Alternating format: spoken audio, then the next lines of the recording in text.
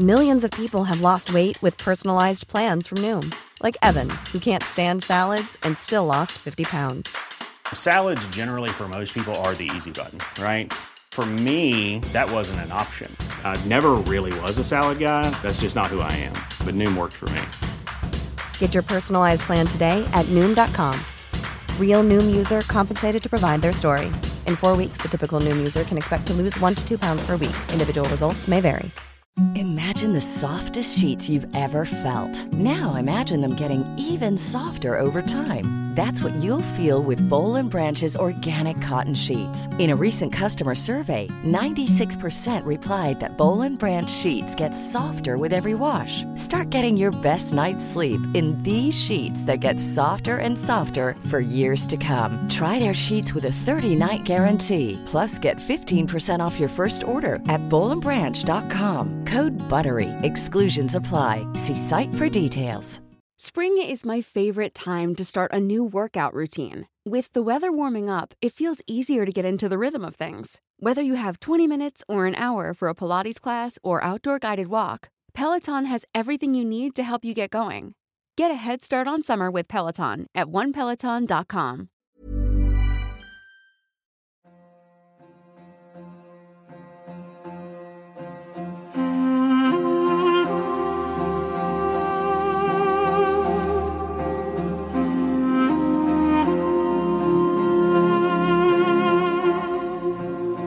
The Ottoman state was the last Islamic caliphate that at its height brought diverse Muslims together under one banner. Yet for a state that dominated world politics and created a unique order in the world, very little of its details are studied and understood by us Muslims. According to Dr. Yakoob Ahmed, my guest this week, this collective amnesia was deliberately devised as a means to consolidate the modern nation-state enterprise. I initially asked Dr. Ahmed to discuss Ottoman decline, but as you will hear, his rich understanding of Ottoman history takes the conversation to many fascinating places. Dr. Ahmed has become an authority on Islamic Ottoman history, and we talk about his research on Ottoman decline, his move from London to Istanbul, his quest to reorient a Muslim thinking of history, the phenomenon that is Ertugrul, and how he believes any caliphate project has to be profoundly wedded to an accurate reading of our history. I found my discussion with him enlightening, and in many ways he challenged my previously held assumptions about Ottoman history during the latter period.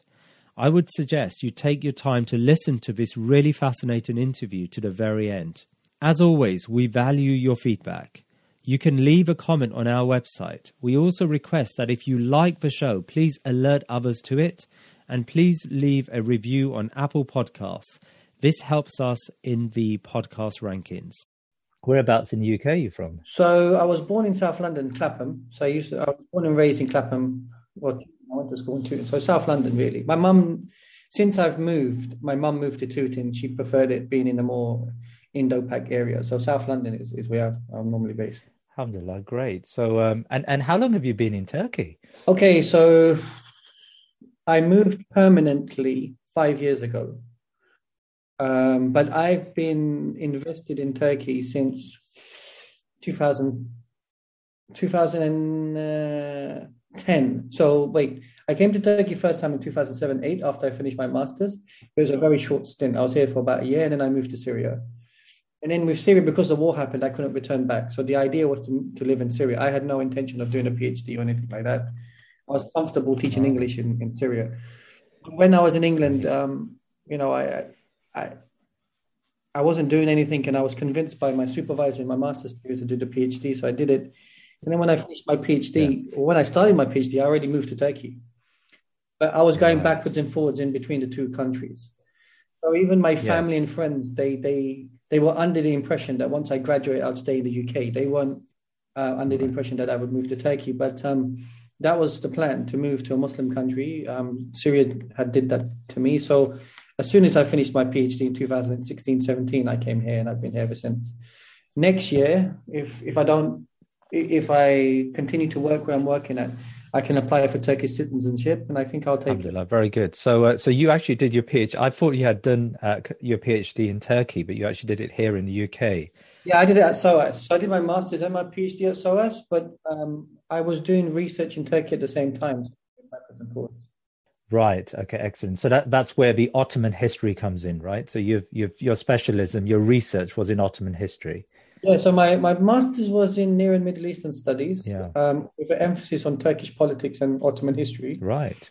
And then my PhD was it was Ottoman history. I was looking at the ulama in the constitutional period, and basically looking at how. So that wasn't what was my interest was. I saw a photograph with the ulama in the Ottoman parliament. Right. And I thought, oh, wow, that's interesting. Yes. You know, why are ulama parliamentarians? Yes. Which we don't see in Turkey anymore because they're banned from that. Yeah. Jordan is one of the few countries. There are some other countries in the Gulf that have ulama in it, but Jordan is the only one in that sense that has a significant, sizable body. From chasing the question of why they were in the parliament, it forced me to look at the question of constitutionalism, because that's the reason why they were there. They invested in the project of Islamic constitutional theory. The more I started studying about Islamic constitutional theory, I noticed that there was a disconnect between modern Islamic constitutional thinkers and the Ottoman period. They seem to have had no recollection or given any credit to the constitutional process in the Ottoman period. So it seems like they were presenting it as something which was new and nuanced, right, and a shift away from the nation state theory when the Ottomans had already done it. So the question is, what happened? Well, why are we thinking this way? Mainly because nobody reads Ottoman Turkish, so they became totally disconnected from the Ottoman project. So that was what I became interested in. I did my PhD on that. In fairness, it's a 10-year project, which I did in 4 years. And since I've finished the PhD, I'm working on a book proposal right now, but I'm continuously unearthing new stuff. So it's just slowing me down more and more, because I'm starting to realize that the PhD was a good starting point, but no one should read that PhD and take it as if that's the finished project. I think where I am at the moment, I'm far more refined as a thinker in regards to that. And so hopefully the book can be better than the PhD. Right. I mean, there's a lot there that I want to unpack actually as we go along, because I do want to talk about this. I suppose it's the latter period of constitutionalism, and to what extent was that spurred on by Westerners and a response to, for want of a better term, liberalism and its impact.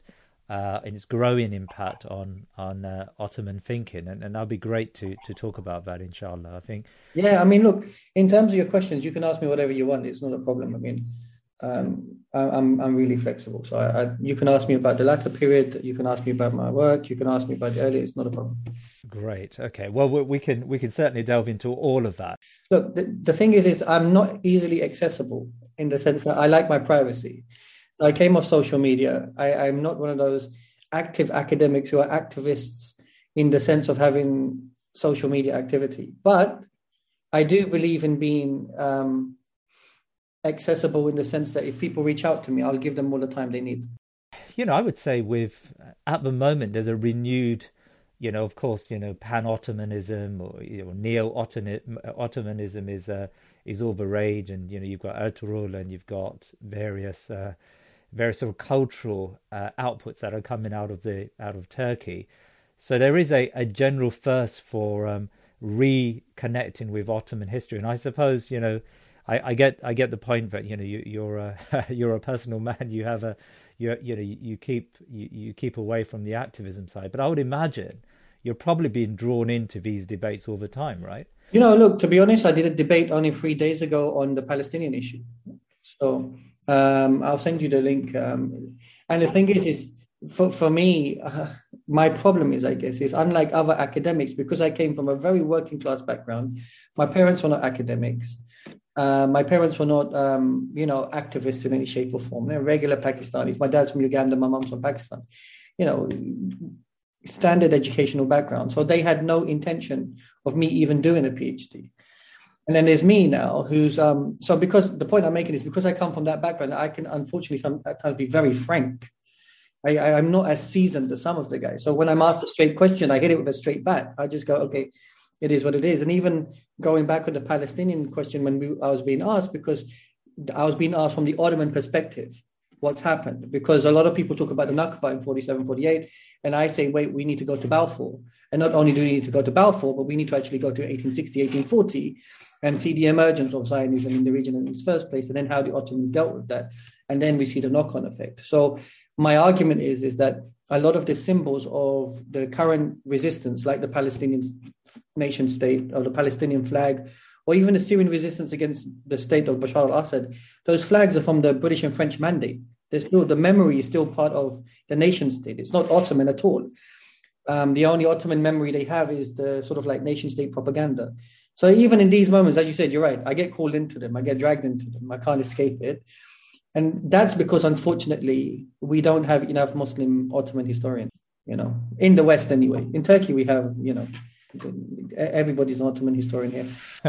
Well, I mean, that's very interesting that you say that. I mean, is that partly because the political project in especially the Arab world was to underplay the connection with the Ottomans because of the Arab revolt? And is that how you see it? Yeah, I mean, it's not just the Arab world. It's every single nation state that emerged from the Ottoman past needed to reconstruct a new identity. And the only way to do that was to discredit the identity that preceded them. And so once you create this nation that's emerged out of the ashes of the decadent Ottoman past, then what happens is, because the nation state models were in essence constructed by the West, imposed by the West, and then institutionalized with the institution structures and culture that were Western. Yes, in some of the Arab countries, for example, they rebelled against the Western powers and expelled them, but the institutions remained. So as a result, that culture of presenting the Ottomans in that way became internalized. And then there's the humongous educational projects that came into being, which were designed to fashion a loyalty to the new state project, the new secular state project, that includes the Balkans, Turkey, and the Arab world, and to shift away from the Ottoman past. And what we see with that is not only a sort of disconnect from the Ottoman past, but a sort of disconnect from Islam as well. So this is why you then start to see the emergence of Islamic revivalist movements. They emerge out of this. It's not a vacuum; it's a response and a retaliation, in fact, because they've already had an experience of something. So they're not necessarily fashioning something new. They are to some degree, because now they're responding to the sort of framework of nation state, but they're also pulling from a repository, which is something that they belong to. And that's the hybrid moment in that sense. But then you have, generations to iron that out and use multiple forms of violence to make sure that not just on the movements, but on your societies themselves, to disconnect them from that. So that seems to be the general project. I mean, so you use the term Ottoman memory there, which I found, really interesting. And in your mind, is that memory coming back? So, I had written an article where I coined the term collective amnesia. And I had a friend who's a psychologist who goes, how can you have collective amnesia? Amnesia is a phenomenon of the individual. And I was trying to make the case, maybe I was using the term in a metaphoric sense, but I wasn't in some ways. We can have collective trauma, collective pain, collective suffering, and we can construct collective memory. And as a result, there's no reason to make the case that we can't also have collective amnesia. And the collective amnesia comes from being severed from particular forms of the past. Now, the reason why I say amnesia is because the remnants of that past are still manifest in these societies. They're physically still here. People are still attached to they'll give you family diaries, photographs, records, oral tradition. People tell you, my grandfather was such and such. And on many occasions, it's interesting, depending on what the environment is like, and I saw this in Syria, Egypt, and Palestine when I was there, if the environment is anti-Ottoman, then people withdraw from giving you that information. If the environment becomes a little bit conducive, where those regimes and states release their hand a little bit, people come forward to tell you, oh yeah, my father was a pasha in such and such. So it's intriguing how even emotion works in relation to the constraints that are put on them. And so this is why I use the term collective amnesia, indicate it's there as a memory, but it's dependent on the type of pressure that's on them. And collectively, people can tell you all sorts of things, which is really fascinating in that sense. And the TV shows, as you mentioned before, they help. They don't help in the sense that they give you a depiction of historical accuracy, but what they help is in the sense that they create a particular emotion in which people are becoming intrigued. And that's why I guess all of a sudden I've become popular, and for one of the reasons why you've contacted me. Yes. If it wasn't for these TV shows, my job would be, minding my own business. Well, what do you? So you talked about Ertugrul, and I must admit I became hooked on the program, and like most Muslims in the West, actually, or large numbers of Muslims in the West, and we devoured the program at young and old. I think it was one of those series that brought families together. Now, you've mentioned that Ertugrul is not historically accurate, but nevertheless it reignites this connection with Ottoman history. In net, do you think that programs like Ertugrul and the Magnificent Century and these various programs we call strong on the Ottomans help in regaining that sense of history? Yeah, I think so. I mean, look, as a historian, I'm exceptionally critical of it. So when I'm teaching in my history classes, we deconstruct that show. Right. Simply because we only have about 5 minutes worth of information to teach on Ertugrul. Yeah. But as fiction, I've always made the argument that you can sometimes speak more truth in fiction than you can in reality. And in that sense, because you have this sort of like creative license and freedom. Yeah. When I was growing up, when I was young, I was obsessed with a show on Channel 4 called The Sword of Tipu Sultan. And that was my generation's Ertugrul Dirilish. Yes. That's what and for Hindus, it was the Mahabharata. There was this epic show called the Mahabharata, which was a humongous reconstruction of the narrative of the Mahabharata. We're well aware of that.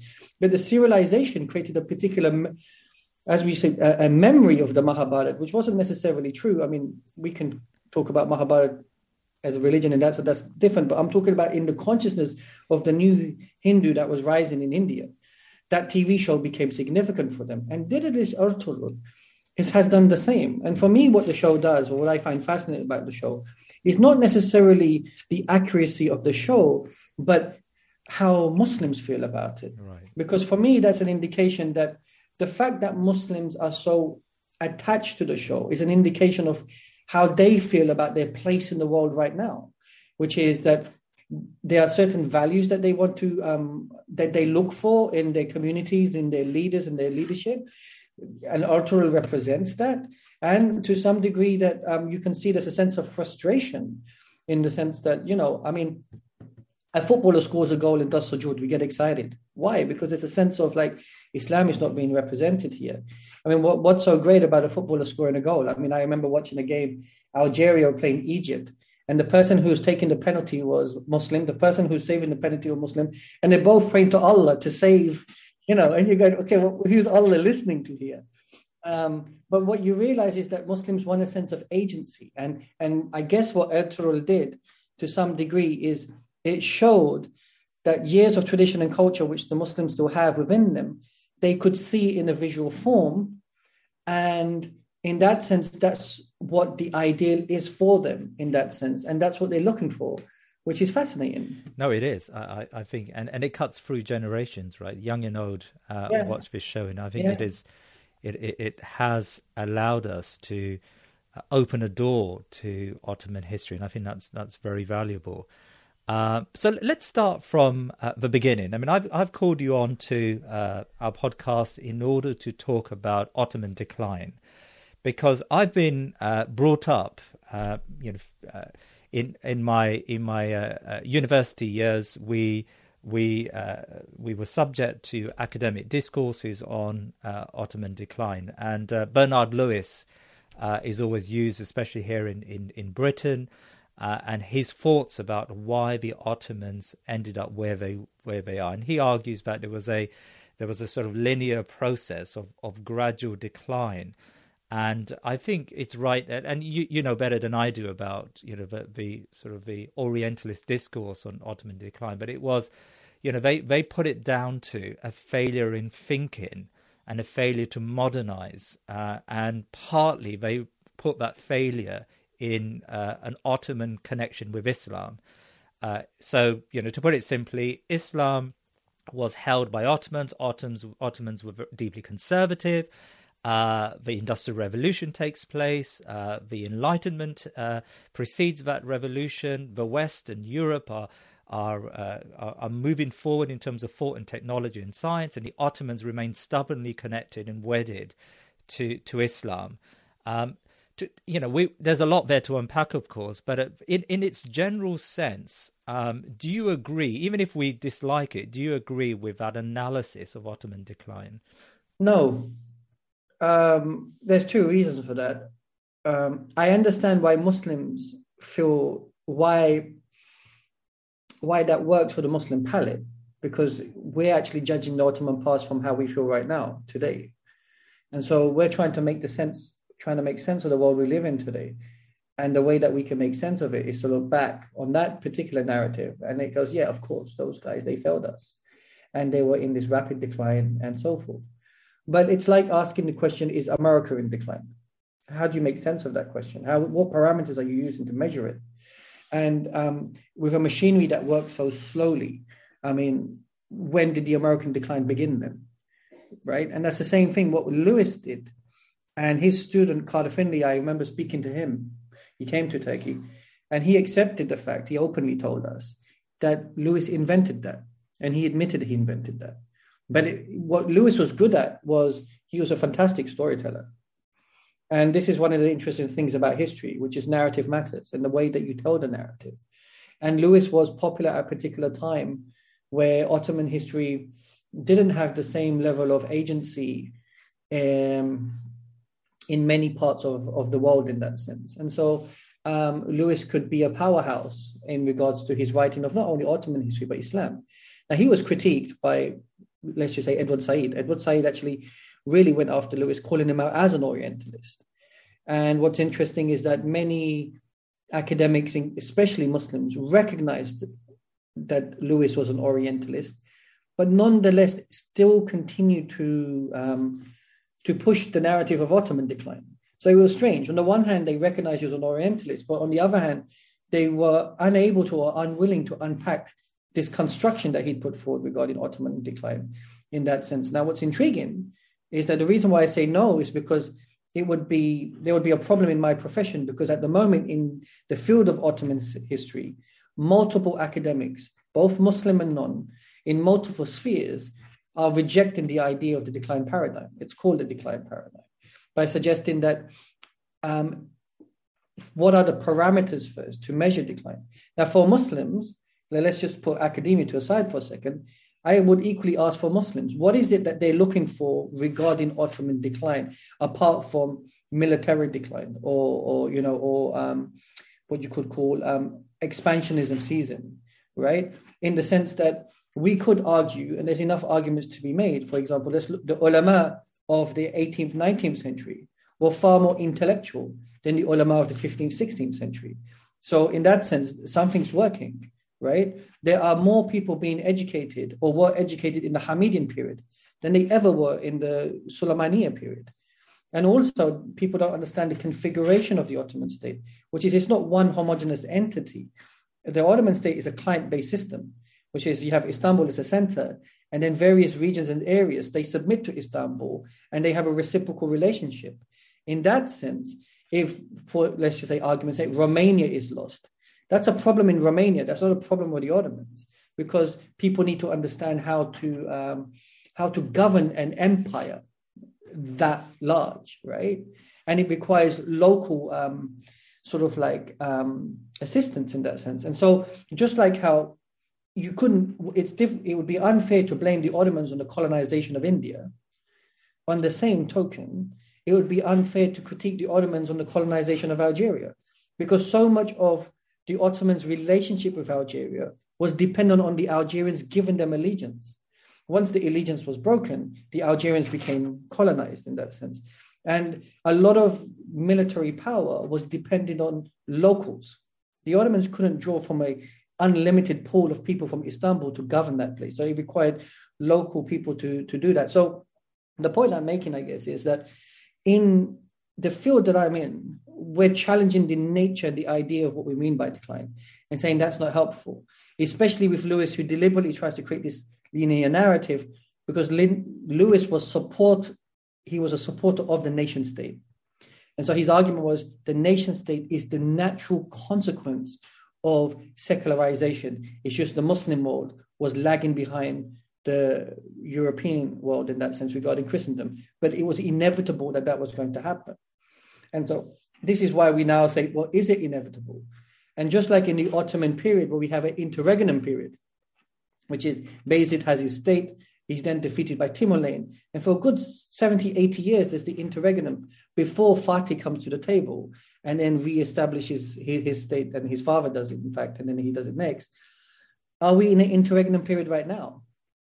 Right? But how would we know that? Because we are only thinking of the day-to-day. For us, we can't see anything past the nation state. So if I was to posit the question, is the nation state in decline? People go absolutely crazy. And yet this is an interesting question that should be put to the table. That is the nation state doing its job? So in that sense, the Ottomans are what I would say, a state that continuously had the ability to reinvent itself. It was continuously transformative. There were no borders at the time, so it was shifting borders, shifting entities. And the comparisons are hard to make because from one given generation to another, the state is evolving all the time. And if we're going to use the idea of Ottoman decline, then is Suleiman the Magnificent's state better than the state of the Khulafa Rashidun because his empire was larger? That's not the yardstick we use. So in that sense, Muslims make the impression that the reason why this is in decline is because there was this collapse period. But I think we have to, both from my profession and as a Muslim, I'm saying maybe we need to start having a better discussion amongst ourselves. One, because the works of people like Lewis has been heavily discredited. Two, we have very few Muslim Ottoman historians who are willing to who have the expertise to talk about the Ottoman past. And so Muslims are still making a position from people from the outside who are positing this position. And then in the field itself, both Muslim and non-Muslims, Turks and non-Turks, are making the case that the Ottoman decline narrative is just not helpful at all. You are an Ottoman historian, and like all historians, you primarily want to draw as your historical resources historical material, right? So sources, official sources that belong to various Ottoman administrative agencies. How much of those resources are still available in Turkey? They're all available. Really? One of the interesting things so what's happened with the resources is the resources still exist. The issue is language. There's a disconnect. Ottoman Turkish is like Latin. It's a redundant language. It's not a language people use anymore. It's not a language that's exercised. Turkish is the closest language to it, but it's gone through a lot of what we call the language and alphabet reform in that sense. So the investment that's required in that is one thing. But Ottoman Turkish is not the only language in which documentation was written. We have a large corpus of Arabic works, which people don't look at, which is strange and bizarre for me. That we have, there are certain works like in Baghdad, because of the American invasion in Iraq, those archives were destroyed. In Palestine in particular, the Israelis have taken a lot of the archives away from the Palestinians and are using it for themselves. Israeli academia is actually very good when it comes to Ottoman history as a result of that. And then we have the West. And one of the arguments I've continuously made is Ottoman history is a Western enterprise. We have Ottoman history departments in virtually every good university in the West that you can think of, both Britain and the United States. We don't have the equivalent in Muslim countries, apart from Turkey. Question is why? It's because the collapse of the Ottomans was still part of foreign policy to some degree. And so, we don't have the equivalent of, let's say, Abbasid or Umayyad history departments in the West, but we do have dynamic Ottoman study departments. So there's a lot going on in that sense, in terms of why it's difficult. When I was studying Ottoman history in my master's, I was the only Muslim in the class. When I was doing my PhD, there was a regular joke at my university, which was he's the Muslim Ottoman historian. because it's still never, unless if you were Turk. So it's increasing in the US more so than the UK and parts of Europe.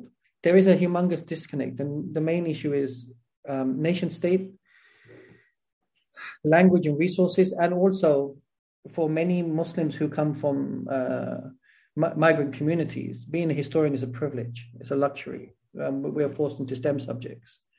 So all of these things collectively then create this sort of like challenge. Now, you criticized Bernard Lewis earlier on and I suppose Orientalists in his era for creating a political narrative out of history.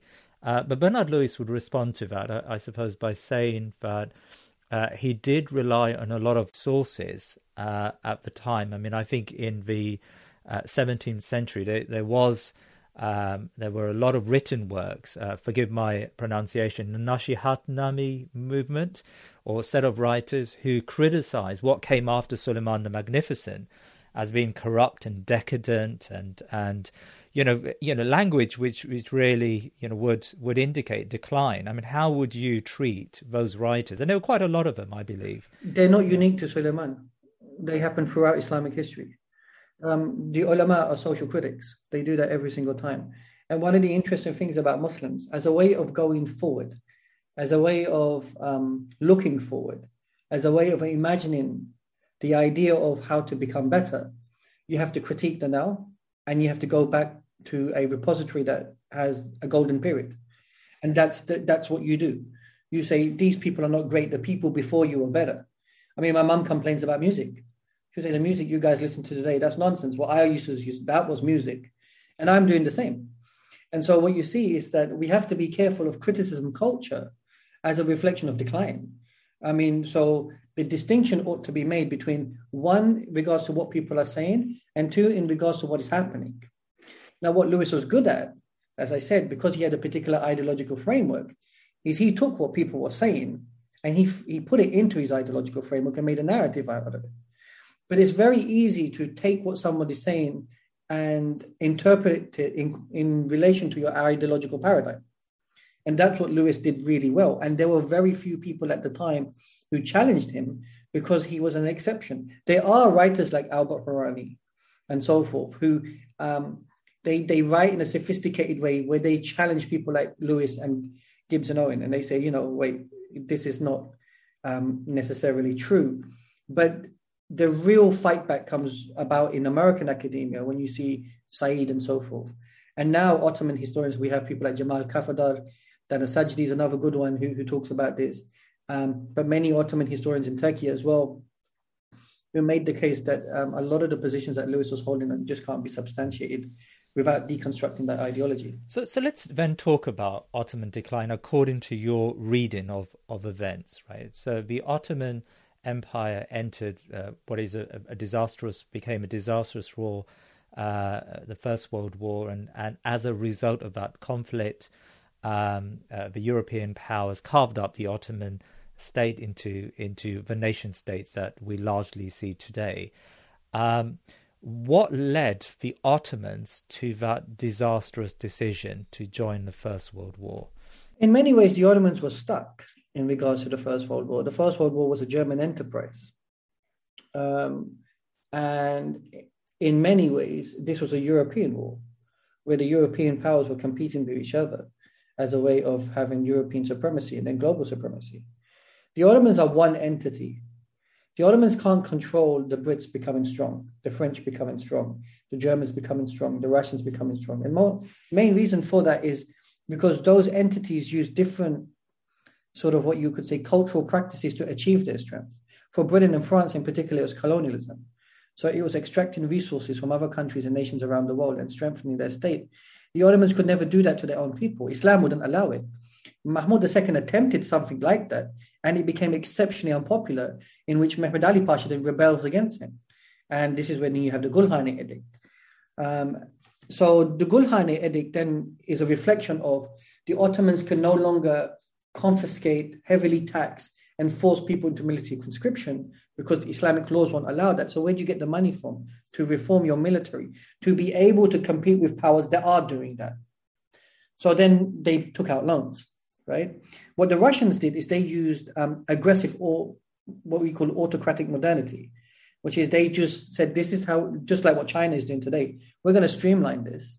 We don't care what you think, and we're just going to roll ahead. Once again, the Ottomans attempted that under Mahmud, but society would not allow that to happen. The ulama would not allow that to happen. So they had a different culture. So going into World War I, you can see that the Ottomans are competing with who? Russia, Britain, France. It's three entities against one. And then Britain and France, they had their colonial power. So they had an unlimited, you could say, resource of pulling soldiers from around the world. The Ottomans had who? Just themselves. So you have, let's just say, a population of 20 million. How many soldiers can you put on the table? Whereas Britain can go to India. France can go to Algeria. Britain can go to Australia, New Zealand. And Britain also called in the Americans. The turning point is actually the Americans when they get involved in the war, because by that moment, all the sides had been decimated. The Ottomans, what they tried to do is they tried to stay out of the war for as long as they could. And then they were left with no choice but to side with the Germans as a rising power, in the hope that this will be a short war, because Libya was short, the Balkans Wars was short. They were expecting this to be a small smash and grab between the Russians and the Germans, and the Ottomans would stay out of it, and that would be the end of it. What the Ottomans never realized is that the Germans did something totally different. They attacked the French first. They tried to catch the French off guard, and that pulled the British in, and that turned it all on its head.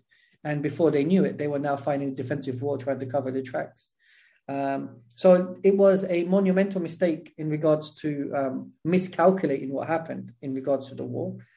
But now, having hindsight's a wonderful thing. But now when you look at it, you can see why they made those mistakes that they made. But people often assume that they didn't have the military technology to compete with the West. To some degree, that is a fair argument to make. But they didn't have the manpower to compete with the West. They didn't have the number of men to compete in that way. And the fact that they held out for so long is in of itself is a phenomenal feat. Now, what demoralized society was actually not the war effort. What demoralized society was people getting sick from the plague, malaria, and so forth. So if you're a soldier and you're hearing your wife and children have died from the plague, it just demoralizes you. You know, what's going on here? And the war stretched on for 10 years, which totally exhausted everybody. Well, it stretched on for 10 years in Anatolia anyway. So there's multiple facets to this in which that's what happened. Now, for Muslims, the argument is that Islam must have been weak. The argument here is that even in that period, a position that's been put by the ulama at the time is the issue of competency. That competency is a requirement in Islam. And so Muslims, it's not just that they have to be God-fearing and have tawakkul. They also have to be competent. And when the Ottomans are losing a lot of their competent men in the early part of the war, the longer the war drags on, the less they have to pull from in regards to those competent soldiers. So it's just like Liverpool losing their whole defense in 1 week, in a couple of months. Season's over. So where do you draw from? You can't draw from anywhere else, right? You don't have unlimited resources in that sense. And so this is part of the challenge. These are some of the complexities I'm trying to explain in that sense of why they lost in the war. But what people want to hear and want to believe, because it's more, I guess it makes more sense, is that they were declining for a long time. And that's why it happened. But all the empires collapsed in the war. The Russians had the Bolshevik Revolution. The Austrian Habsburg Empire collapses. And in World War II, Britain and France collapsed. And you have the emerging superpower, which is the United States of America. But then are you then dismissing the claim that there was, fine, maybe it's a far stretch to argue that the Ottomans began to decline after the Suleimanic period up to, the First World War. But wasn't there in one of a better term, a rot that had seeped into Ottoman society and had affected its politics for a good part of a century before that decision was made? I think that's hard to also push, simply because one of the interesting things we're seeing in the Ottoman period, for example, from the 19th century onwards, is an intensification of Sunni Islam as being part of the Ottoman identity. Some Ottoman historians call it the Sunniization of the Ottoman state.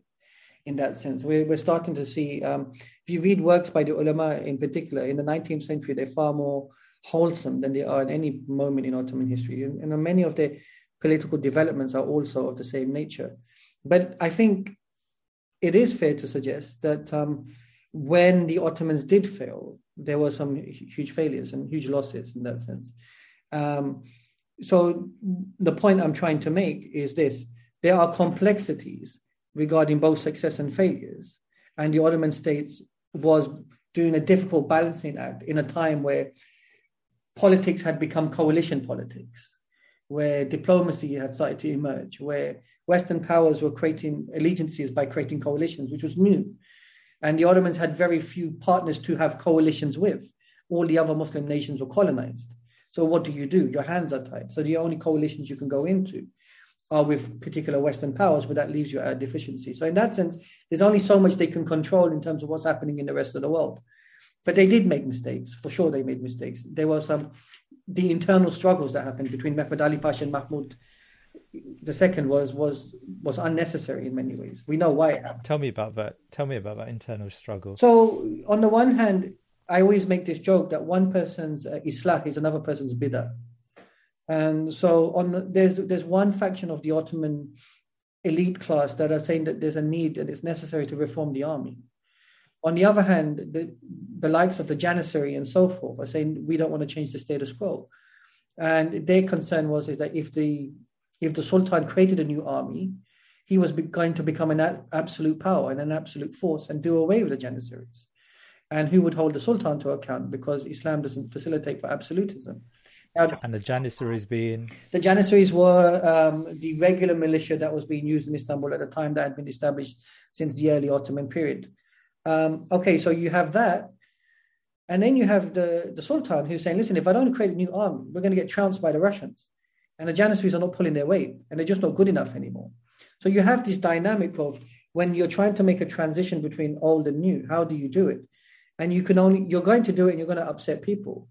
And what sometimes I try to explain to Muslims is I don't think we sometimes have a mature understanding of the nature of violence in of itself, right? We have a very utopian understanding of violence, but violence is complicated, and violence is in multiple forms. You can have legal violence, you can have intellectual violence, and you can have physical violence. And transition in states, when you're trying to take power away from one entity to another, there's going to be moments of flux and violence. Now, those moments of flux and violence for the Ottomans were very detrimental. And now when we're looking at Ottoman historians, there was just no way out of it, because people are always going to try to safeguard their own interests. And the point I made before about Islah and Bid'ah, okay, so for the reformists who want to transition the state so that they can compete with the Western powers, that's what is necessary, they said it's Islah. We need to do this. Whereas for those who are seeing the change and are not liking it, they said this is Bid'ah, this is an innovation. So you can see, even from the Islamic position, it's quite dynamic in many ways. Just like in the West, you can have like the right and the left competing with each other, like in the United States of America. Even in the Muslim world, we have this contestation of different factions coming from an Islamic perspective to make their case. But in the long term, that sort of contestation was detrimental to the Ottomans, because it didn't allow them to speed up as quickly as they could regarding the Western powers. And the Western powers were very efficient and they had gone through their own forms of violence. The French Revolution is an indication of that. And it's an extreme form of violence, which the Ottomans never replicated in many ways. Well, what about then industrialization? One argument that's levied at the Ottoman Empire is that since European industrialization takes off in the 18th century, and Europe and then North America industrializes, Japan also later on industrializes, yet the Ottomans failed to industrialize. I mean, take me through that. Why did they fail to do that? It wasn't that they failed to industrialize. It was that there is a hesitancy on how to industrialize, because the consequences of industrialization means a loss of jobs and possibilities for existing actors in that sense. So the assumption is that the Americans woke up one day and said they didn't want slaves. It's not the case. They just replaced them with machines, right? But the Ottomans don't have a similar culture in that sense. They don't understand life and society in that way. So to some degree, the idea is that when you make technology to some degree still has like a sort of like epistemological framework behind it. There's an ideology. So when they're making iPhones and Twitter and so forth, these are what you can see conducive to Western culture. This is why you don't see these emerging in the Muslim world, right? So in the Ottoman world, they're not making tech to go faster. In the West, we need trains. Why do you need trains? Not so that we can have a good life, because we need to move these resources from here to here as quickly as possible. We need to take these slaves from here to here as quickly as possible. So for them, the Industrial Revolution was part of a particular ideology that made sense. For that to emerge in the Ottomans, it's difficult because at that time, the Ottomans are thinking of notions of justice. What is justice? What does it mean to be a just ruler? What is good ethics? What is good practice? So their worldview and their questions that were emerging from their worldview were totally different. They were not driven by capital in the same way. And so this is why it would have been impossible, not only, impossible is a harsh word, difficult to envisage something like the Industrial Revolution, and it may have been impossible for them to envisage something like capitalism because their culture and worldview was totally different.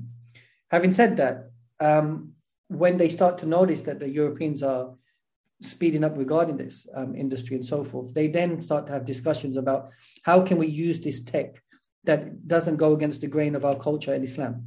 How can we embrace this tech and these machines and machinery in a way that it can be conducive to our culture? So they are a little bit slow, but that's because the process is it halal or is it haram? And debates are taking place regarding this. Can we use it? Can we not use it? And so forth. So how much of that was a mistake? I mean, if you think about early Muslims, Islam thrived because it borrowed science and technology from other cultures. I mean, we didn't see science and technology as aligned to our Islamic beliefs, but rather we were able to very easily absorb these cultures as far back as the time of Rasul sallallahu alaihi wasallam, and how he adopted the trench from the Persians, and early Abbasid period was very similar. So, wasn't that an intellectual failing to reject industrialization at a very critical stage in what we now know as world history, right? I think that's a little harsh, just simply because the Ottomans were aware of what's happening in Europe. They weren't rejecting the tech. It's just industrialization had a particular culture behind it, which was attached to colonialism and slavery. So I give an example. We talk about the Enlightenment, and what's presented of the Enlightenment is freedom, liberty, equality, blah, blah, blah. There's a dark side to the Enlightenment. Modernity has a corrosive dark side of slavery, of violence, of stealing resources and so forth, right? And the Ottomans, it's not that they can just take the positives without recognizing the negatives. They're aware that these things come in totality, but they're not anti-tech in any shape or form. I mean, the Ottomans are taking tech all the time. But one, do they have the resources for the tech? Can they build the tech in this own way? They have to trade in regards to attaining this tech. And secondly, is society ready for it? Especially a society which is not homogeneous. So we have, for example, the Hijaz, which is exceptionally nomadic. And then you have Istanbul, which is totally urbanized. And we're having this all over the Ottoman Empire in that sense. So the tech doesn't come in, well, they call it multiple modernities, which is that modernity doesn't come to the Ottoman Empire in one day. It comes in different places at different stages and different times in that sense. But the only way the Ottomans could achieve something of the nature of the Industrial Revolution is if they had centralized their state, because they were decentralized at the same time, right, as a large empire. But once you centralized, it required extreme violence to centralize it because of the resistance to centralization. And then once they centralized it, you see in World War I, the Arabs want a decentralized Ottoman state. So that's part of the problem. It's easy to have, the United Kingdom as a small island centralized, but imagine an empire of that size. So it's not that they were against it. They were thinkers who are well aware of this. And this is why, these nonsense claims about the print press and so forth, about the Ottomans were behind in the print press. They weren't, actually. They had no problem with the print press in many ways. It's just that in Muslim societies, education was still very oral based. So we in the West make the assumption that you're educated because you're literate. That wasn't necessary in the Ottoman period. The literate man would just read or give a Jummah khutbah, and everyone would listen, memorize, and understand. That was sufficient for them. They didn't need to read and write. So reading and writing had a different culture in the Ottoman or Muslim world than it did in the European world. That's not to say people didn't know how to read and write, but priorities were different. Some people were happy to be farmers and so forth, right? So, and there's no excessive pressure on the Ottomans to do that. By the 19th century, they realized they need to do that. And so this is where you have the alternative schools.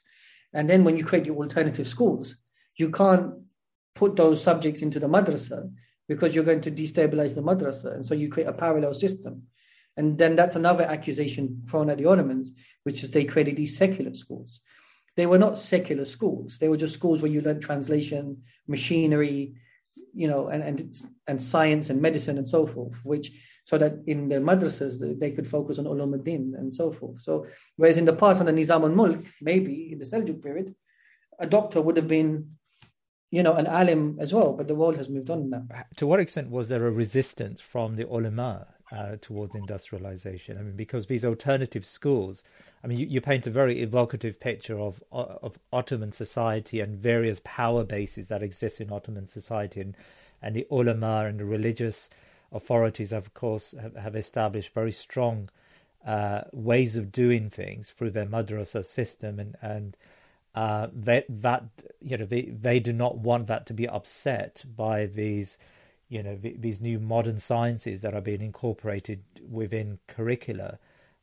So take me through that. Was there a battle between the ulama and the modernizers at this time? It's interesting. There's a battle amongst ulama themselves. So I had written an article. It's not published in English yet, but published in Turkish. I say Mustafa Sabri Effendi, the modern alim, not the modernist, because Mustafa Sabri is a parliamentarian. He's a journalist. He's a Sheikh al-Islam. He teaches he ends up teaching at Azhar. So he's a traditionalist, but he's able to use modern tools. That doesn't make him a modernist, though. You understand? So in that sense, even here, like we're really restricted in terms of language in the English medium to try to explain these roles. And I know what you're trying to say.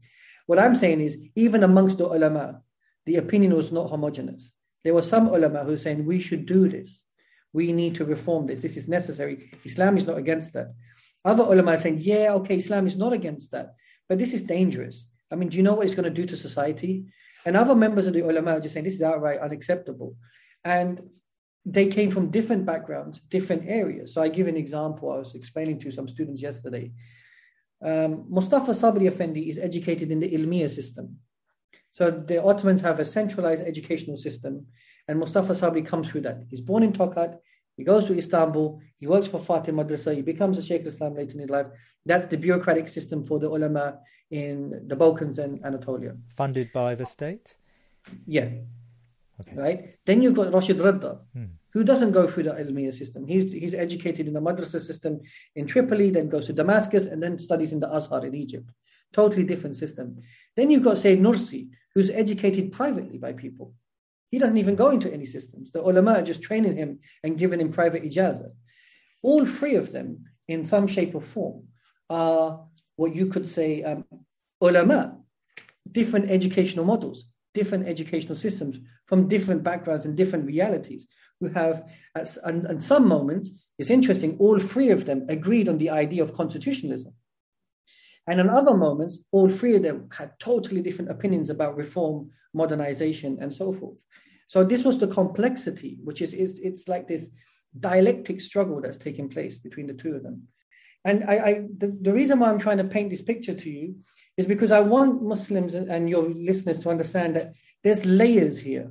There's complicated layers. And when we talk about the balance of power is not like a pen on your finger that's balancing.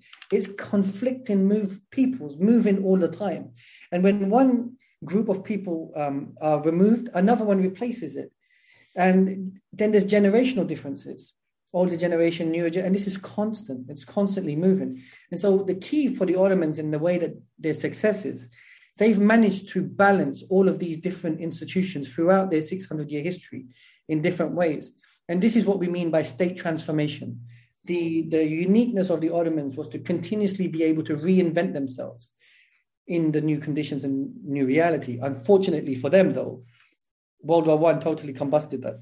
So you're putting a lot of credit on World War One in the fall of the Ottomans, and you reject this linear process, and you argue that, which is fascinating. You argue that the Ottoman Empire, far from being a very rigid, autocracy of some sort, right? It's a very agile empire, and it's transforming, but it's transforming according to its cultural and religious needs, and it needs to balance a number of factors in society, which is fascinating, really, and I think it makes me rethink my entire view of the Ottomans and what it was going through. But of course, the Ottomans do make mistakes, right? Because the lack of industrialization, or the failure to industrialize, has an impact on the army and has an impact on military technology.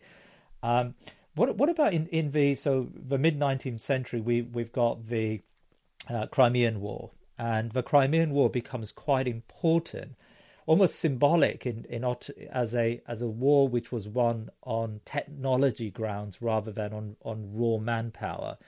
And I think, and again, I'm going back to my history lessons from way back, right? But I remember that the Ottomans really won that conflict with the help of the British, and the British had the telegram, and the telegram changed the way warfare was fought. And again, this comes very much from Ottoman studies that come out of places like SOAS, but that war sent shockwaves, even though there was a victory of sorts, that sent shockwaves around the Ottoman Empire, because it was a symbol of the Ottoman inability to fight on its own terms. Take me through that, and again, please do question my rather simplistic narrative there. But no, I mean, I think that's a valid point. I mean, in terms of the Crimea War, what's interesting is that the Ottomans. So the way that they take an army to fight in the Crimea War is they have to draw soldiers from across the domains. All right, and the interesting thing is like, so imagine, and I keep using these football analogies just to help people understand. But imagine, in Turkey, for them to get a team to compete in the Premier League, they have to get football players from Galatasaray, Beşiktaş, Fenerbahçe to be able to compete in the Premier League, and they've been given permission to do so. Now, once they get to that league and they start playing, and they lose, then they start arguing amongst themselves, right? And it's one of the problems the Ottomans has is not that they were arguing amongst themselves, but this uniformity which the Europeans and the Russians had established was something which was still lacking in the Ottoman military ranks. This idea of having a unified military workforce. This was something which was new.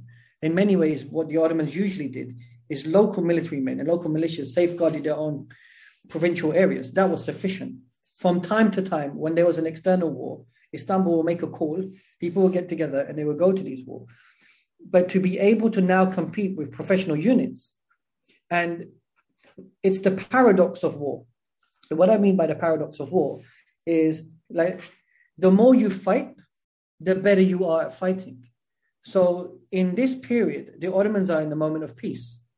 So while the Ottomans are in a period of peace where they are not fighting their neighbors and amongst themselves, the Europeans are fighting and the Russians are fighting each other. And while they're fighting each other, they're becoming better at fighting because of that. So on the one hand, they're obliterating each other.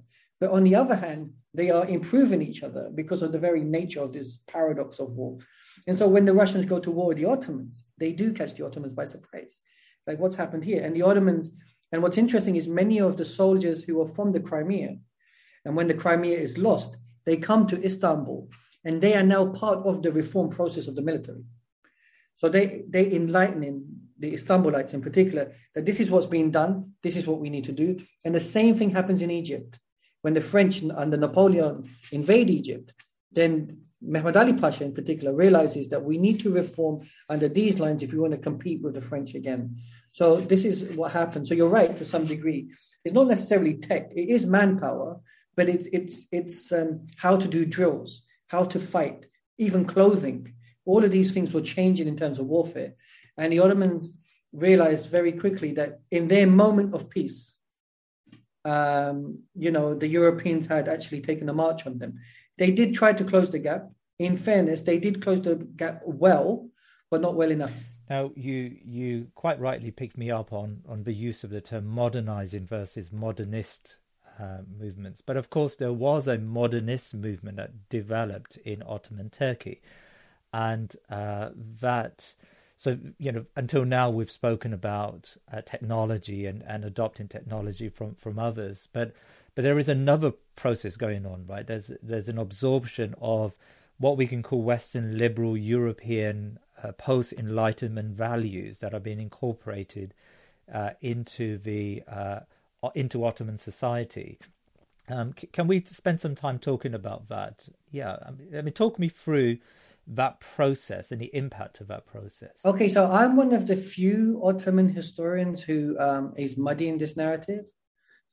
I'll give you an example. I live in Turkey, and in Turkey there are multiple ideas and multiple types of people that exist here, from people who are exceptionally conservative Muslims, to people who are middle ground Muslims, to people who are modernists, to people who reject Islam, and so forth.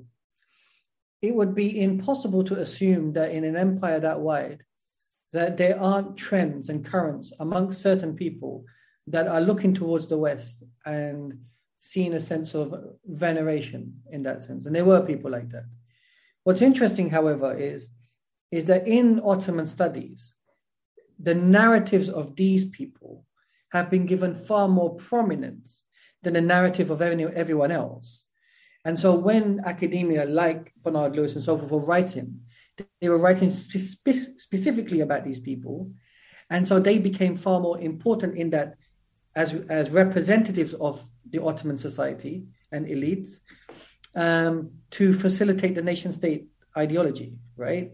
In reality, what we're starting to see more and more now is there were multiple voices of resistance against that. Actually, on many occasions, Muslims didn't even take them seriously. They were a minority. But what's interesting is people make the argument that if they were a minority, how were they able to establish the nation state over a prolonged period of time? Because so many human resources were lost during World War I. So many Muslim men were lost during World War I. So many intellectuals had been killed during World War I. And because the colonial powers, once they subjugated Muslims, they were able to provide the upper hand to the modernists in many ways to facilitate that state. But prior to that, the situation is a lot more messier. And this is why I use the word modern and modernist and reform and reform. And there are some works, wonderful works on conservative Muslims now emerging, showing that they were actually... So I make the argument, for example, that traditionalism has a transformative aspect to it. Traditionalism isn't static. So taqlid, for example, is not static. Taqlid is transformative, right? What the early Salafis did, like Rashid Rida, is they made taqlid a worldview by saying these people are taqlidis. So they took a fiqh idea and then placed it on people by saying they're blind followers in that sense. In everything. In everything. But in reality, taqlid and ijtihad require one another. You can't have ijtihad without taqlid to some degree, I'm a Hanafi, but I'm not practicing madhab Hanafi like Abu Hanifa, So in that sense, as Talal said, he talks about this idea of Islam being a discursive tradition. It's evolving over time, but maintaining its basis. Traditionalists in the 19th century, it's interesting, have that transformative nature to them. Well, as I mentioned, Mustafa Sabri, known as a traditionalist, is a parliamentarian, he's a journalist and a constitutionalist. And in that sense, what we're seeing is we have to be careful in the sense that a traditionalist in 1908 may be very different than a traditionalist in the 18th century, in the 17th century. And so one of the things that I'm trying to expose to Muslims is also we must keep an eye on the transformation. And so this is why then terms like he's a modernist, he's a reformist might not be helpful, because in many ways people are complicated. And one of the things that's taken out of the narrative is today somebody holds this opinion and then 2 years later they change their opinion because people can go backwards and forwards. The historians don't do that often. It's sloppy. What they do is they'll just take works of a particular person at one point and say, that's it. I can tell you now that when I look back at my PhD, I'm not satisfied. And I've changed my opinion on many of those points in my PhD. It may be possible in 5 years' time, I'll say, no, I actually agree with my PhD now. And the position I hold today doesn't hold water, right? And what you can see is that even thinkers are like this, but they're not presented in this way. Once again, the problem I found more and more in academia is we need typologies. I understand that. But then what typologies do sometimes is they create reduction. And what I'm trying to do is I want to help Muslims to be more intellectually and emotionally complicated, because that's what we require. I mean, I've read Muslim sources that suggest that you've dismissed the idea that the printing press was a big problem in the Ottomans, but was there not a resistance as technology was transferring from west to east, and these students were coming back from Paris and London armed not just with knowledge of science and technology, but also knowledge of freedom and equality and democracy and these various new forms of thinking about the way you build your political society? Wasn't there a schism that developed, at least, okay, fine, maybe, in its earlier period, that the grades were, the nuances were there, but by the end of the 19th century, wasn't there a real divide between these two very stark ways of progressing as an empire? Once again, it's difficult to prove. I mean, I'm from England. I was born and raised in England. If somebody in Turkey then calls me out and saying, you know what, you're from England, we don't trust you. You're not from one of us. You're not religious enough for us. We know that you carry ideas of freedom, liberty. You're a British spy. You're a British stooge. I mean, do you know what I mean?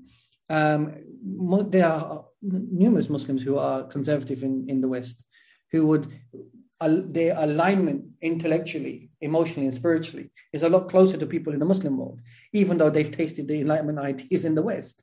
They rejected it outright. So even these thinkers that are coming from the West, the assumption is that because they've gone to the West, that somehow they've become Anglophiles or so forth, or Francophiles. That's not the case always. And once again, they're complicated. Let's look at Muhammad Iqbal, or let's look at Mehmet Akif, two interesting thinkers, one from the Indo-Pak region, one from Istanbul. They looked at the West and said, you know what, they admired them. But then later on, they critiqued them heavily in regards to, you know what, they were disgusted by the West. They were disgusted by their colonial policies, both of them. So on the one hand, both of them, initially when they were in their own countries, looked at the development, said that's what we need, then went to those places and came back and changed their opinion and critiqued them. And in that sense, you see a lot of this. And that's the point I'm trying to make, which is the thoughts are not linear. It is true that at any given time, you can find thinkers that look towards the West and say, you know what, that's interesting. And then later on, you can see that they've changed their position. So once again, it's tricky to put your finger in it on many occasions. But what I will say, no doubt, that there are a number of thinkers who are looking towards the West because there's the emergence of the new intellectual class that are not part of the ulama class in that sense, who have a new form of education, a new style of education, a new access to new networks like the printing press. The printing press brings a new culture to it in that way. And it does open up the mind in a way where the world is becoming far more globalized, far more interconnected, far more integrated.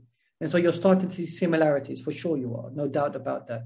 But what I'm trying to do, again, I guess, and you're going to find me doing this a lot today, is I'm trying to muddy it in a way to help one understand that it was complicated, not just because I'm trying to say that as an academic.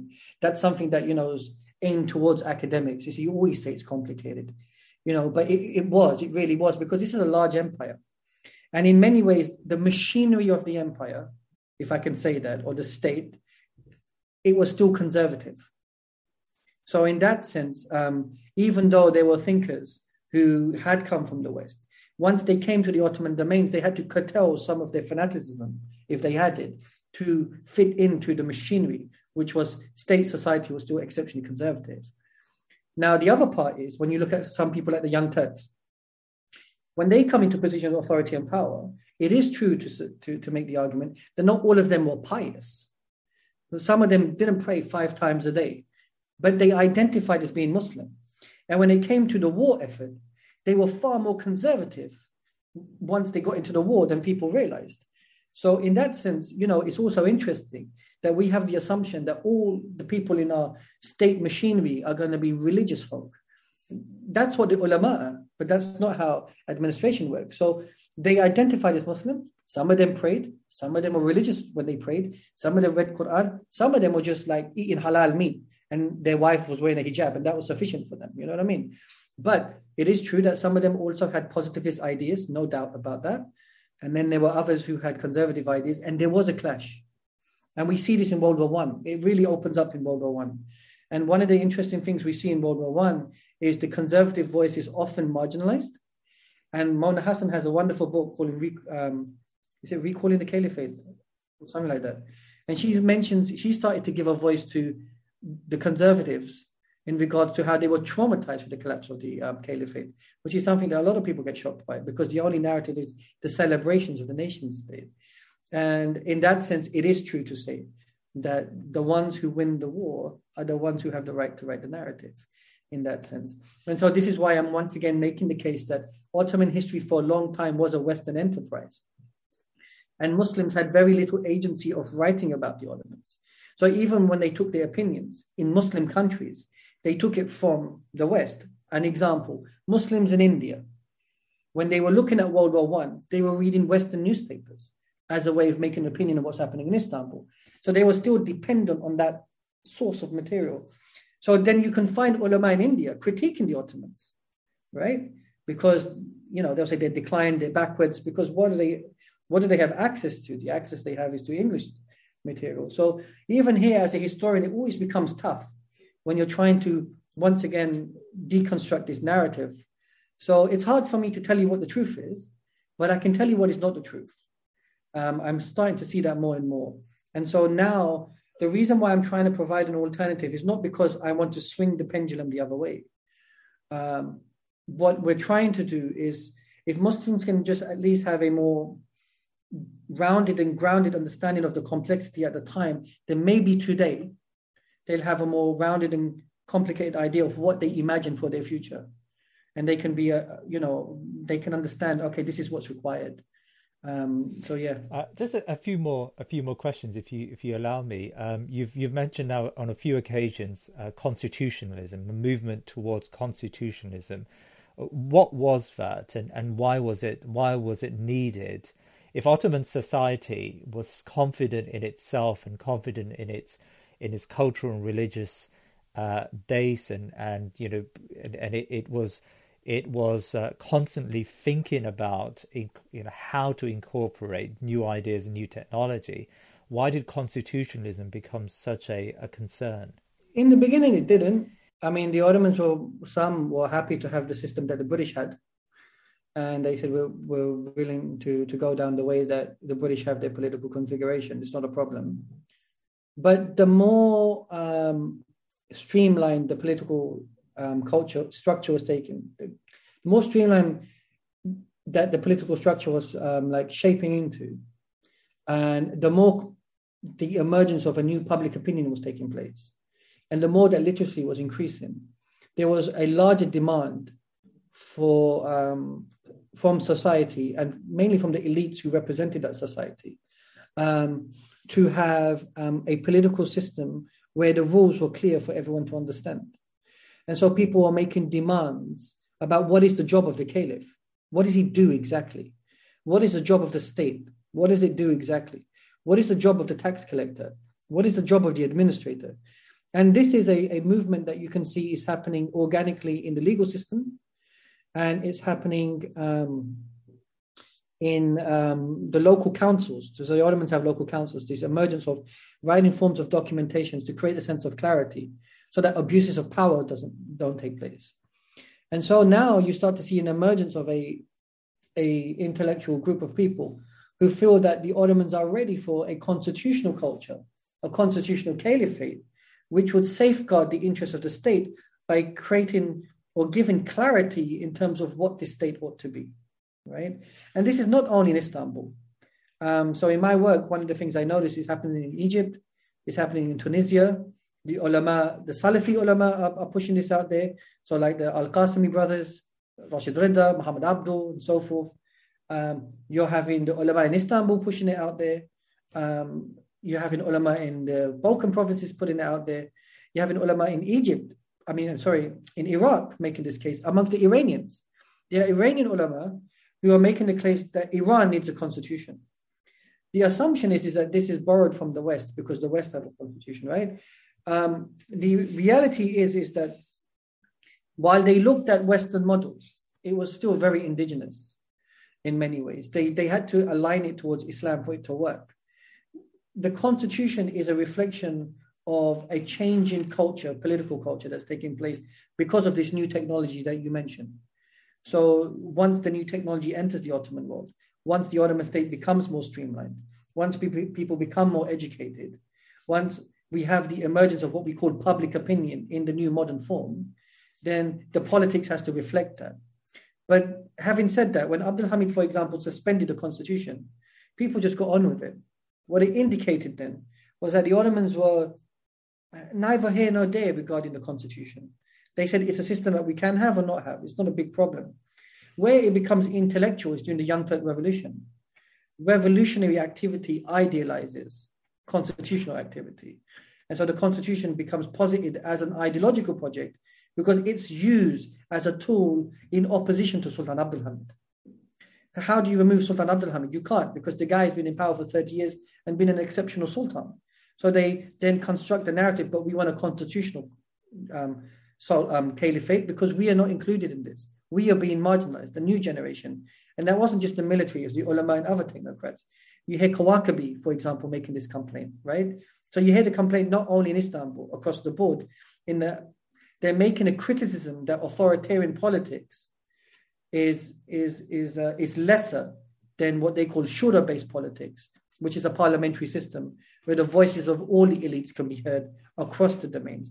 And that is actually a reflection of the change in times, that more and more people there was an increase of the elite class and the elite of the educated class, and they wanted to be part of the political decision-making process. So it was going down that direction.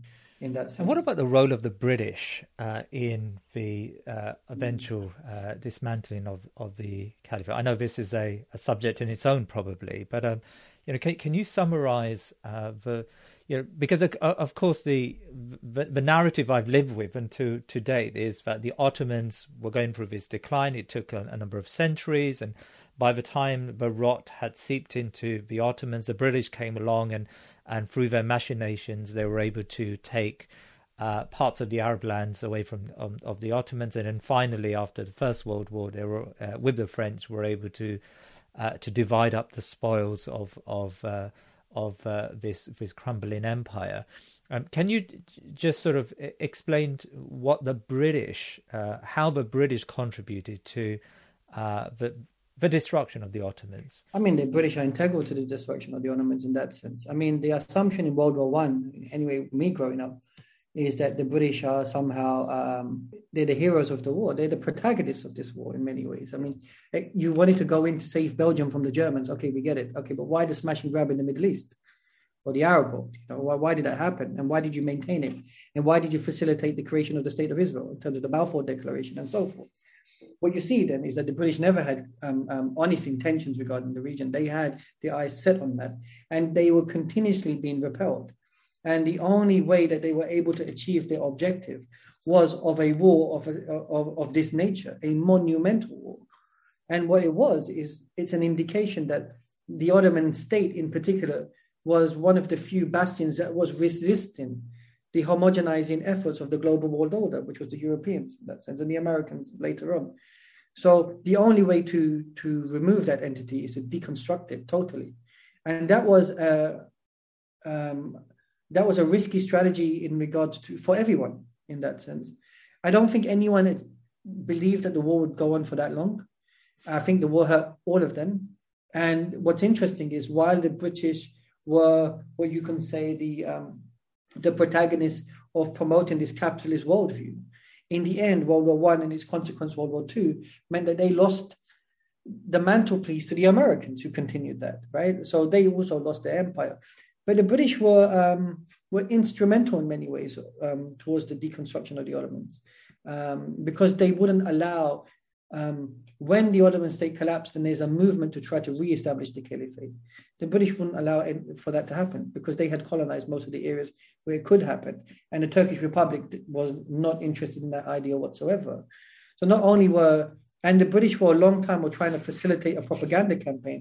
You can see this in the works of Tufan Buzpınar. He makes the case that the British were sending out leaflets and promoting ideas of an Arab caliphate. And it was the British who were critiquing the Ottomans by saying that the Ottoman state was not a proper caliphate in that sense, right? And what's interesting is for the Arabs, like Sharif Hussein and so forth, who were nervous of what the Ottomans might do to them because they wanted a centralized entity. And during World War I, they assumed that they could get a sort of decentralized state. They believed the British in the promises that the British made, because the British are clever. What they did is they made them believe in the inevitability of their victory and the inevitability of the Ottoman collapse. And so then the Arabs aligned with them, but it wasn't inevitable, but they projected it. And then it happened. So then you believe the inevitable. So first you need to project it before you can do it, right? And so this is where the British were really successful, which is they threw leaflets out of helicopters and all sorts. And they created alternative propaganda campaigns in India. They, coerced some ulama in India, some in the Arab provinces to critique the Ottoman caliphate and so forth. This happened. And then the Ottomans were trying to do a counter-propaganda campaign and it didn't work out. What's interesting is in World War I, when the Ottoman put out the jihad fatwa, if any of your listeners get the opportunity to do this, you can see it online. The jihad fatwa is fascinating because the Ottomans make the claim that not only is an obligation to work with the Ottomans, but even the Muslims who are working with the Western powers, they're going to hellfire if they work with them. They must rebel against them. Now that didn't happen. The question is why? Well, it's the same right now when people say, if Erdogan just established a caliphate tomorrow, all the Muslims would move. Would they? Would they? And so this is the interesting thing, which is that there is a miscalculation that took place because there is a belief amongst Muslims that if we just have our trigger moment, then we're all going to move. But we have to be very careful of pushing that narrative out there, that we just need that one trigger moment and it's going to happen, because the Ottomans believed that and it didn't happen. Because once again, people are restricted in their locality. I mean, we've seen what's happening with Aqsa. Where's the movement? We're demonstrating, but where's the movement? It's not there because usually you're occupied by your local, whatever your local interests are. And so that happened to the Ottomans. They put out the fatwa. They thought, okay, this is going to happen. And it didn't.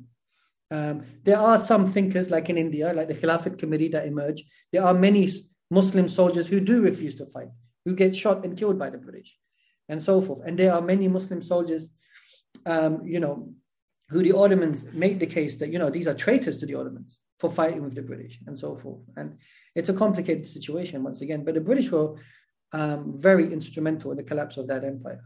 There is now a call, how strong this call is debatable, but there is a call in the Muslim world and in the non-Muslim world for the re-establishment of the caliphate. And people as far afield as Indonesia today are talking about, if only we were connected together in as one entity, as one state. And of course, this neo-Ottomanism, which is developing, partly as a result of Turkish self-power, is probably helping that, right? It's pushing that along. How much does a study of history, how valuable is your study of history to that project? Do you see yourself as an Ottoman historian in many ways, not just as someone who's shedding light on the past, but actually you're aiding future movements for this caliphate, sometime in the future? For me, I don't know what the future holds, but what I can do is whatever imaginations we have today, they can only be built on something that's come before. As a Muslim, I always teach my students that Allah Ta'ala taught Adam alayhi salam the names of things. It doesn't come from a vacuum. Knowledge and information is built from what came before it. in that sense, if people are going to talk to Muslims about possible alternatives, about possible future imaginations and so forth, what can they draw from? Right now, what can they draw from? They can only make sense of the world they're in right now. So then what you have to do is you have to be able to draw from something that existed before. Now, if you're going to draw from something that existed in the time of the Khulafa Rashidun, that's tough for them. I'm not saying not to draw from that, actually. I'm saying it's necessary to draw from all of it. But I'm saying it's also equally helpful to draw from something which is quite recent. 80, 90 years is nothing. And they are exceptional. What's interesting for me is while we can look at the Ottomans collapsing, that's not an interesting question for me, actually. What's interesting, they collapse, it's done. And when a lot of my students say to me, what if they had done this? It's irrelevant. We can only judge what they did. If they have done that, maybe the European powers might have done that. You know, it's like when I was watching the Champions League final yesterday. They said, if only Guardiola had two defensive midfielders, well, maybe Chelsea would have scored another way. So ifs and buts are great, but what I can tell you is what happened. Those are the interesting questions for me. They did this. They had a constitutional caliphate. They had a parliamentary system. They had ulama in parliament. They had ulama who were journalists. They had ulama who were ulama, and you can call them intellectuals. They had Muslims who were Albanian, Bosnian, Kurdish, Arab, Palestinian, Syrian, working with one another. There's a lot that we can take from in terms of what's interesting here. Migration, how it operated, interracial Muslim marriages, how that operated, the emergence of networks, the emergence of power, the nature of war, the nature of power. People make the argument that the ulama should be apolitical. I can make you 101 cases about why the ulama in the Ottoman period were political, because they believed that by being aligned with the governmental machinery, you can use the tools of the governmental machinery. And if you can't use that, if you're on the periphery, the only tools available to you are protest. And that's not what they wanted. So in that sense, there's so much we can take from it. There's so much we can learn from it. And what I want is, that's why I keep saying, a more mature and healthy understanding of the past, rather than continuously trying to be judgmental of the past. It's irrelevant. It's done. What we're saying is, okay, what can we take from it? What can we learn from it? What are the interesting things about it, right? And in that sense, once you have this imagination, then you can draw an imagination of where you want to go. So if you're looking at movies, Star Wars, and and so forth, where they're drawing the imaginations from, they're drawing the imagination from religious repositories, Christianity, Islam, Sufis, and whatnot, right? In that sense, what the West are successful at, for example, is when they create movies like Back to the Future. They create a particular imagination. Or dystopian movies like Blade Runner. Muslims have no alternative here, and Ertugrul was that unique alternative in the television space. I was watching the new, Winter Wolf and Falcon by the new Captain America show. What was intriguing is the American TV show, Marvel, had a way of they had a character who represented what you could call conservative America, or Trump's, and they gave him redemption. They tried, the villains in the show, they humanized them. What they tried to do is to try to represent that America, quote unquote, is complicated. America is nuanced. America is neither good or bad. America just does what's right. It tries to be right, and it makes mistakes, but we're trying. And it's intriguing that they use popular culture as a way of creating these imaginations about who they are. In that sense, I think that's what we can do. That's what I try to do as a historian, which is, as you say, is to tell Muslims that anything is imaginable, but you first have to imagine it. So it's intriguing. If today I said to Muslims that two states will come together, Iraq and Syria will become one state, they said that's impossible. But if I said to them that Syria will become federalized, that's possible. So we can imagine the deconstruction of states. We're not allowed to imagine the coming together. And I think for Muslims, we have to be quite creative with our imaginations of the possibilities of what we can achieve. And only then can we achieve it. And so for me, I'm fortunate, because when people tell us things like the nation state is the only model and it's here to stay, I say the Ottomans believed that. They had a state for 600 years, but it's gone. In fact, when the Ottoman state was collapsing, such was the trauma because they never imagined anything else. And when the nation states were formed, they were on very shaky grounds. all the rulers of at least for a 10, 20-year period, were nervous that these nation states are not going to make it because people didn't know any different. They had always known the Ottoman Caliphate to some degree. So what I learned then is that, okay, let's be a little bit open-minded here. Let's not be so rigid and restricted. Let's not suffocate ourselves in terms of what we can do. So the possibilities for me are endless in that sense. And I say, give the Muslims what they want, right?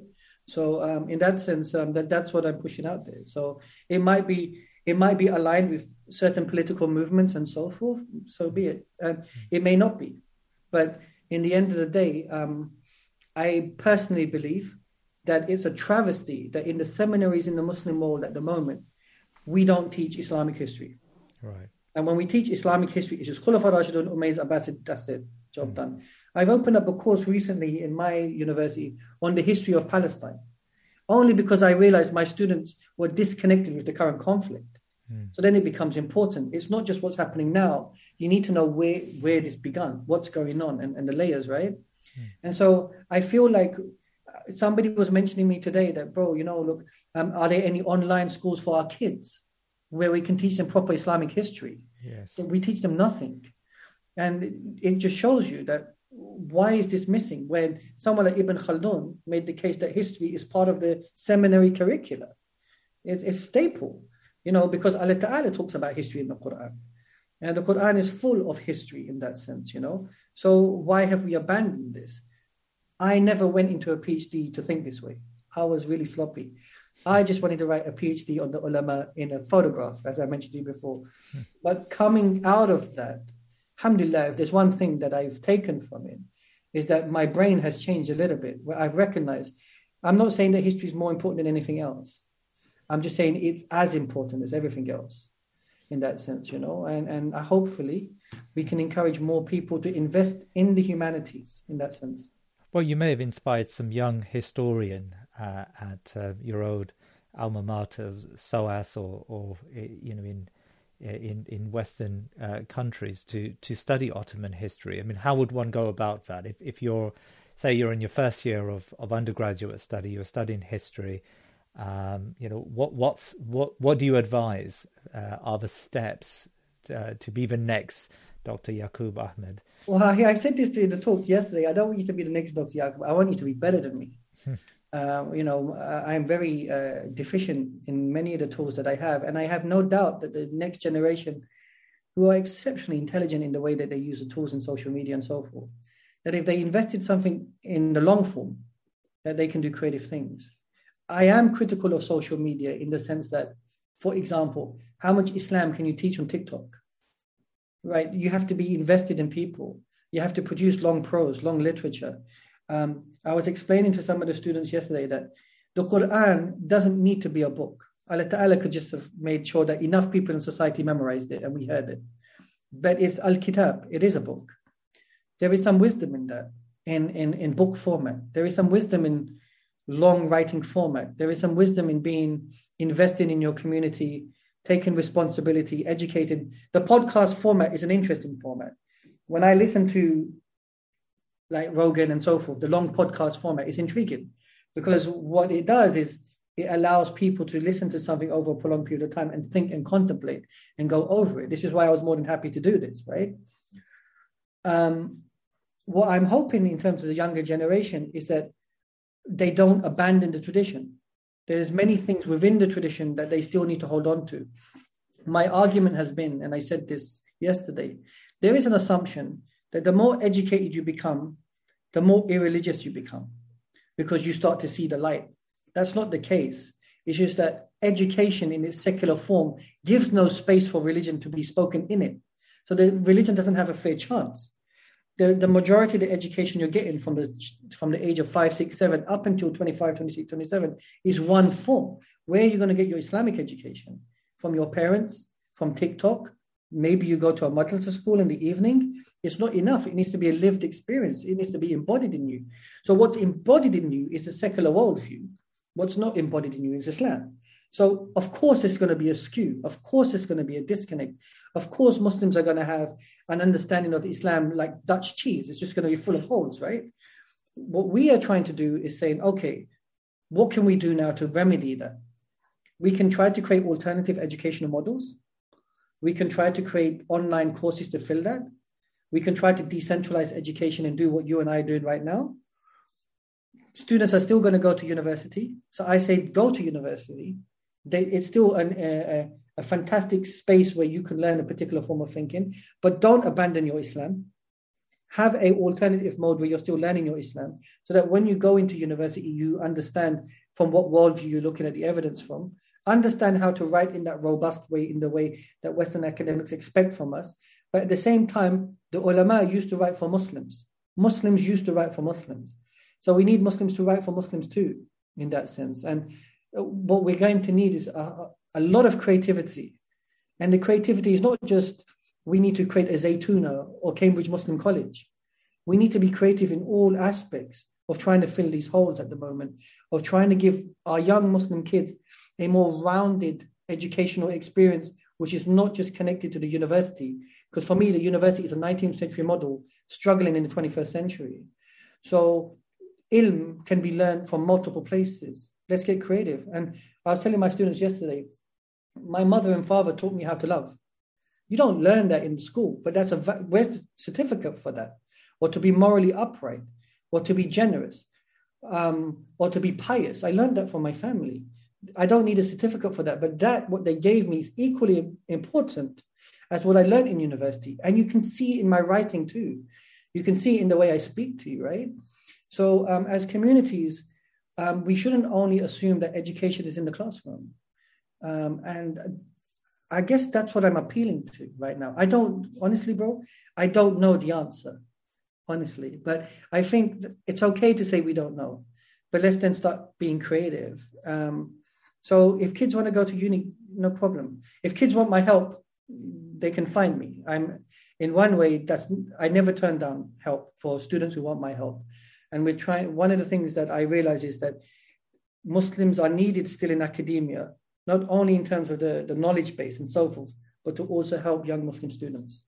We're necessary in that sense. And we are also necessary. We are not enemies of the ulama. We are working on the same thing in that sense. We're working together. We need to support one another in this sense, because it's impossible for us and to them to be disconnected.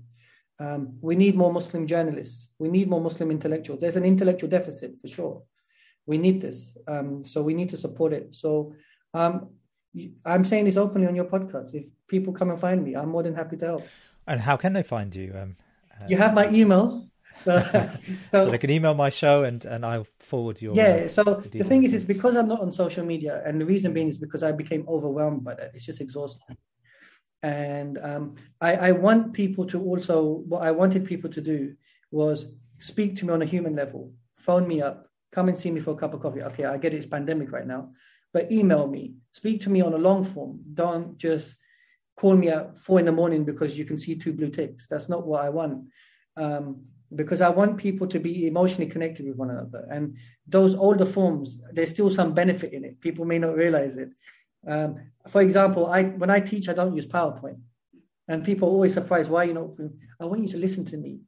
I want you to pay attention to what I'm saying. There's still some benefit in these older methodologies of teaching. So email me, and I try my best to reply as quickly as I can. And when I can't do something, I say I can't do it. And when I can, I'm more than willing to help, because I want to see us succeed. Dr. Yakoob Ahmed, Jazakallah khair for your time today. One last question, if I may, and it's probably the most difficult question. You've lived in Turkey now for a number of years, and you've made it your home. But there must be something inside you that makes you miss South London and Tooting Broadway and the Chicken Cottage in Tooting. Surely that's there's no place like home, right? I used to say, home is where my mother is. And I do miss my family. But I've been traveling for a long time now. And I've come to the conclusion, home is where you make it home. You're right. When I come to London, the nostalgia, the Chicken Cottage, the curry houses, Spice Village, my family, my friends, of course, they're a part of you. You're going to miss it. But I think one of the things I've learned as I've got older is, as human beings, we're transitory. The dunya is temporary. And in that sense, I think as a traveler, I learned that and understood that more and more, that this is a train journey. Why am I decorating the waiting room? I'm just moving and then I'm going to pass away. So the idea is wherever I am, to invest in people 100%. When I'm in the UK, I give my all to Muslims in the UK. When they contact me on social, on like how you have done and so forth, I'll invest in that. And when I'm in Turkey, I'll invest in Muslims here and everywhere. And the end of the day, just give it my best shot. I do miss home, but you know what's funny? Now when I leave Turkey and go home, I miss Turkey. And I think there's always going to be a part of me that's always going to miss something, in that sense. And it's a strange one. But as a traveler, I really have learned, especially in pandemic, because I struggled alone here when, family to fall on emotionally, that sometimes Allah is sufficient for us. Barakallahu feek, and may Allah subhanahu wa ta'ala reward you and help you in your in all your endeavors, Dr. Ahmed.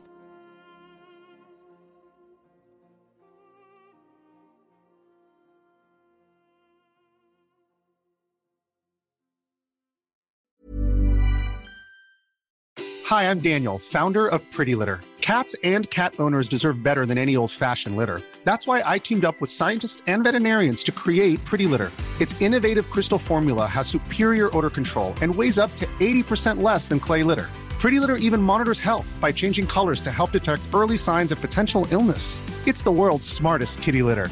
Go to prettylitter.com and use code ACAST for 20% off your first order and a free cat toy. Terms and conditions apply. See site for details. Hey, it's Paige DeSorbo from Giggly Squad. High quality fashion without the price tag. Say hello to Quince. I'm snagging high-end essentials like cozy cashmere sweaters, sleek leather jackets, fine jewelry, and so much more. With Quince being 50 to 80% less than similar brands. And they partner with factories that prioritize safe, ethical, and responsible manufacturing. I love that. Luxury quality within reach. Go to quince.com/style to get free shipping and 365-day returns on your next order. Quince.com/style. Imagine the softest sheets you've ever felt. Now imagine them getting even softer over time. That's what you'll feel with Boll & Branch's organic cotton sheets. In a recent customer survey, 96% replied that Boll & Branch sheets get softer with every wash. Start getting your best night's sleep in these sheets that get softer and softer for years to come. Try their sheets with a 30-night guarantee. Plus, get 15% off your first order at bollandbranch.com. Code BUTTERY. Exclusions apply. See site for details.